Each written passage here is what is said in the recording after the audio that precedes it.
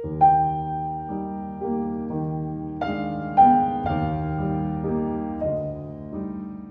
迎来到普罗的喃喃自语。不论你在何处听到这个节目，都可以到 First Story 这个平台上面找到我的频道并留言回馈。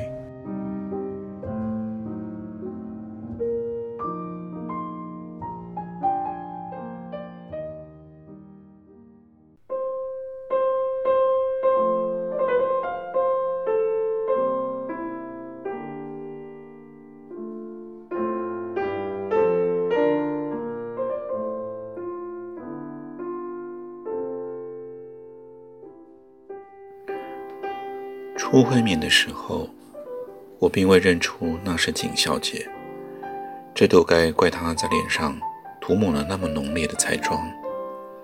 她尚且非常不合时宜地披上了一件宽大的斗篷，细看之下，是她卧病时我遣人送去的毛毯。虽说合成向来没有时宜的问题，但我一瞧见她的装扮，我还是不禁毛骨悚然。景小姐看起来真像个死神啊！飘来河畔，正要斩喉，唱出我的挽歌。凉爽的晨风中，景小姐像是很稀奇似的许久看着我，终于启齿。她胸中似乎藏有千言万语，但她只说出了半句：“辛先生。”就非要入河里，有给我无限的想象余地。他是在呼唤我，以那么充沛的感情。我不否认他当时曾想要请我一起入河，可惜他太虚弱，也太情急，没有察觉出我其实愿意随他而去。附带一提，他去的还真是迅疾啊。此后我多方地搜集全了他的歌唱专辑，常常终夜聆听他的低吟细语，并且着手研究他的生平译文，一寸寸地揭去他的冷漠面纱，重新认识了另一个深深隐藏的他。也感慨他所认识的何尝又是真正的我呢？我非常希望有幸能为他写一本传记，尽管他是如此薄情，连个小坟也不肯留下，好让我在伤心的时候坐在坟头找他说说话。幸而河还是在的，河水浸满了他的旋律，只有我能听见。人们说我是个变态，说我借职务之便害死了许多人，包括景小姐在内。我一次也没为自己辩解，何须多费唇舌呢？善恶是互相牵扯不清的，没有人真正罪恶，也没有人完全无辜。世界就像个大矿坑，人人互相挖掘，所得仅只是碎屑，如何界定是非呢？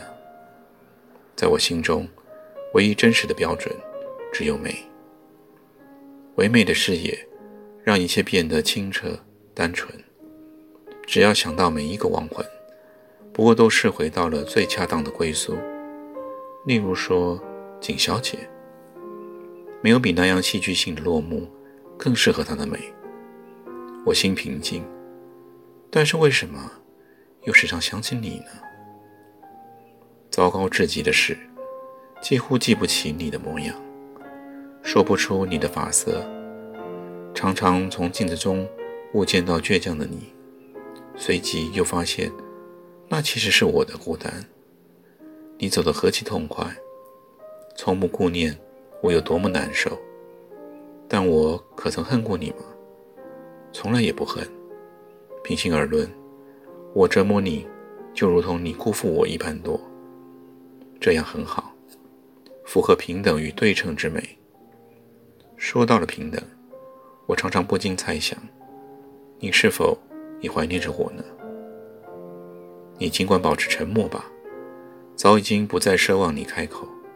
听好了，我宣布重逢的时刻就要来临。我的末日已在眼前，我已放弃进一步的答辩，只求迅速结案。我知道审判过程将公正廉明，我将被处以极刑。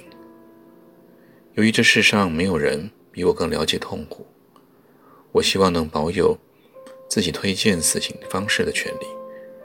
基本上，我提议以压路机将我碾毙，用脚碾起。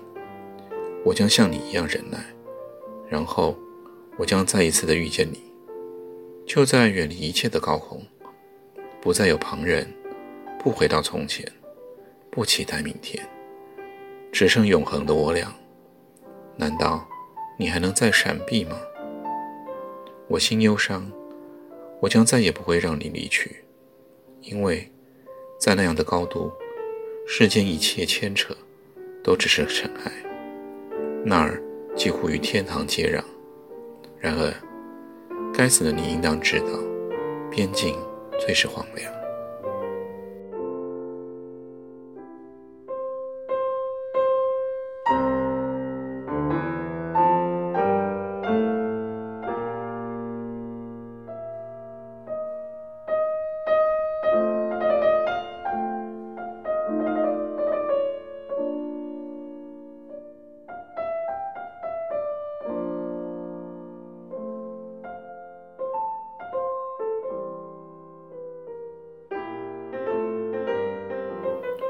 啊，还有什么地方比这里荒凉啊？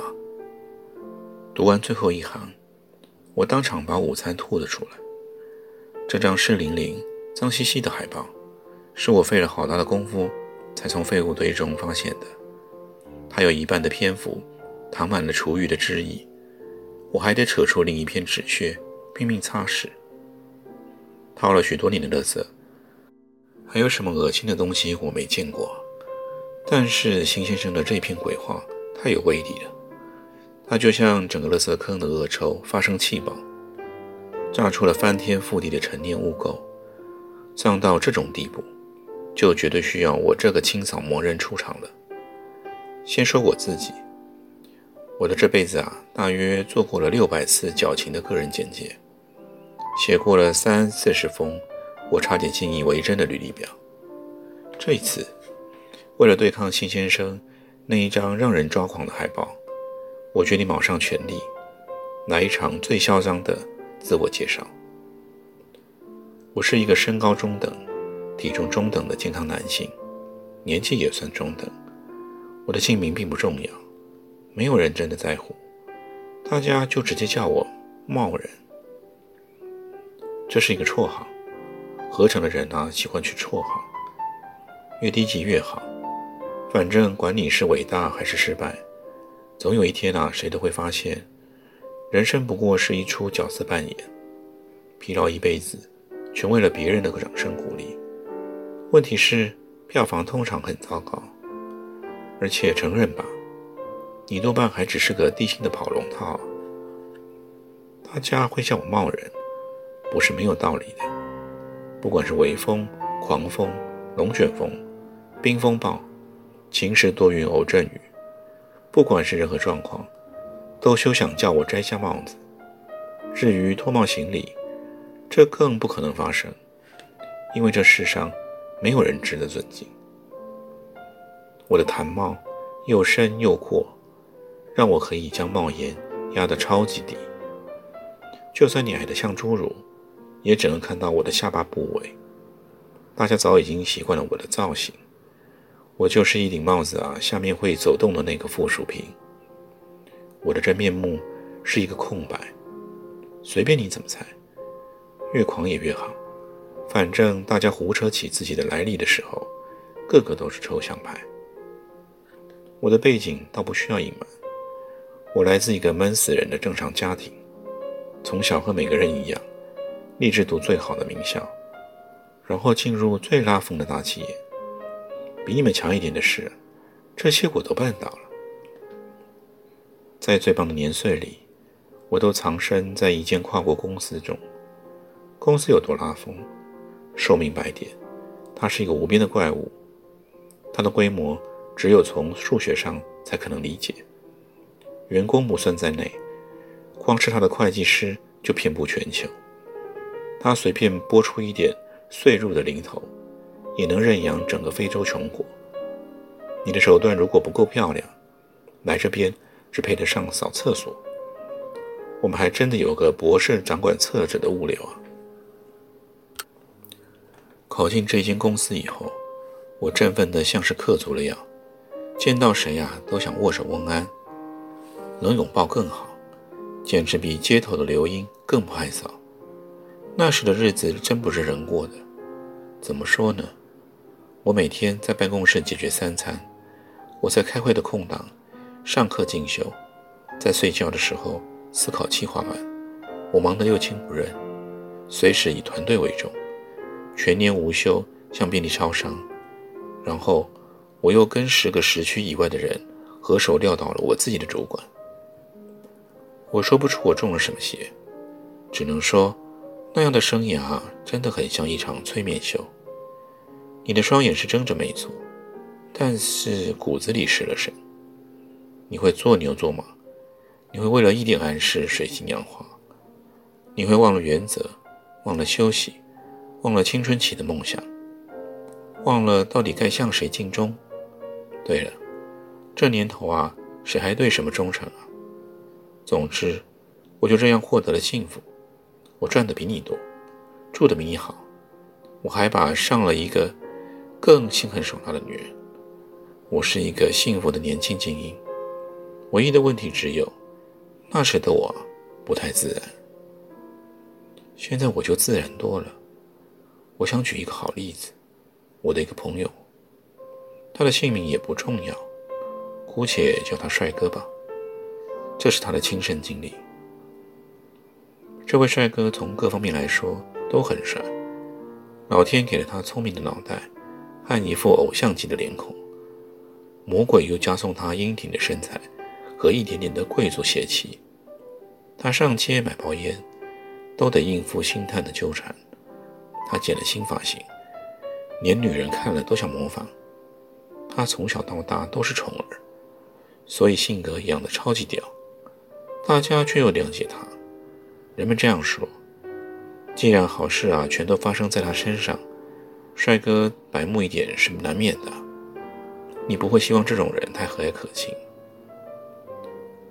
帅哥的超屌人生却栽了一个大跟头。那一天，他去另一个城市开会，应酬完毕以后，预定搭飞机回家，帅哥却临时取消了班次。他租了一辆香槟色跑车，开往机场相反的方向。帅哥是常改变主意的人，所以这件事并不算古怪。他大兜了一圈，回到市中心，坐在充满天然花香味的饭店大厅，等待一个女人。怪的是，这个新认识的小妞并不特别美，吸引帅哥的理由也完全不充足。可以这样推测，帅哥那一天啊，刚好失心疯，凑巧想要把一个中等美女。但是这个女人失约了。帅哥的耐心不高，自尊心无限，他只等了3根烟的时间，就结账离开了。走到街上，抛了几个零钱给街头艺人，又在饭店的橱窗前意外发现镜面玻璃反映出他的倒影，所以他徘徊了片刻，最后取车。他拨一下秀发，打开车门的时候，一波强烈闪光和震撼袭来，好比迎面挨了一大拳。接下来他只记得3个画面：曝光过度的银白街道，地面向他快速地撞击过来，黑暗。帅哥碰巧遇上了那一次死了一大票人的瓦斯厂大爆炸。太年轻的朋友如果以为我在胡扯，麻烦回去问自己家里的大人。反正那次意外真的是死了很多人。当帅哥晕倒在他熏成焦黑色的跑车旁边时，飞奔过去的 SNG 车根本没有时间多看他一眼。大爆炸将帅哥毁得面目全非，连匆忙赶去医院的老妈都认错了人。你能怪他笨吗？医院里塞满了紧急的伤患，楼梯间也全摆上了病床，那么多的灾民裹满了纱布，全都一模一样，像是退兵中的牛排，躺在那里冒水煮。好不容易才母子相认，妈妈很镇定地告诉义工，是我儿子没错，又很做作地向帅哥说，儿子，你看起来还不错。然后从那一天开始，他连夜噩梦，在噩梦中尖叫连天。许多次的手术将帅哥整回成人形，他竟然出了院。现在帅哥这个称呼对他很不贴切了，但是我们好心点，还是勉强沿用吧。帅哥不再回去工作，也拒绝踏出家门，他变成一个不怎么帅的忧郁小生。严格说起来，眼中的外人会更适合他。帅哥的情绪糟透了，连心理医生都能被他招惹的痛哭流涕。唯一让帅哥保持精力的日常活动，是顶撞他自己的母亲。两个人的相处非常痛苦，直到有一天，双方痛苦到最高点，帅哥留下一张简短的纸条，我走了，不用想念我，就消失无踪。这是他2年多来第一次独自外出。离家出走维持不到半天，当帅哥像过街老鼠一样躲躲闪闪地溜回家的时候，很火大地发现大门已经换上了金锁，妈妈说什么也不肯开门，没有人想念他。因为过度的抓狂，帅哥一把摔掉钥匙，这种痛快的举动发作起来简直不可收拾。他开始翻口袋，将所有偷得出来的东西全都砸在门前，皮夹、信用卡、驾照、手机、2张陈年的纸条，几颗来历不明的药丸，连最后几枚硬币也脱手，附赠一个不雅的首饰。帅哥一鼓作气的闪人，哪边有谁惊吓的张望他，他就怒冲冲地转到那个方向。转了太多弯，那一夜他睡在陌生的暗巷角落，天亮以后展开新人生。可以说帅哥升华了。就在那一夜蟑螂排队踩过他身上的时候，帅哥不再花时间自怨自艾，他专心地做一只可怜虫。第一次试的爬来爬去，那才叫轻松啊。恐怖的外表让帅哥无往不利，跟酒鬼抢地板取暖小意思，向陌生人讨钱买热咖啡没问题。他学会了很多街头的求生技能，他开始觉得从前的人生才是又怪又扭曲啊。现在我所知道的帅哥平易近人，交了各式各样的麻吉，就算遇到智障啊，他也能聊上半天。我离题了吗？并没有。我想说的是啊，世事无常，灾难像鸽子粪一样，会正好落在你头上的。理由啊，谁也没办法说清楚。大祸真的降临的时候，当务之急是分辨出2种不同的灾难等级。状况甲，你还有希望重新振作，那就挣扎吧，可以确定你天生一副劳碌命。状况乙，你没救了，但你还死不了。这种状况最奥妙，就因为事态已经遭到了不可能更糟糕，所以反而没道理不解除警报，让自己彻底的放松心情。关于放轻松，我的另一个朋友秃鹰有句话诠释的最好，他说，当你已经摆平在地上，你就不可能再跌倒了。能把一句话说得既乐观又悲哀的，是秃鹰的专长，我有时还真佩服他。总而言之，合成就是这样一个让人放轻松的好地方。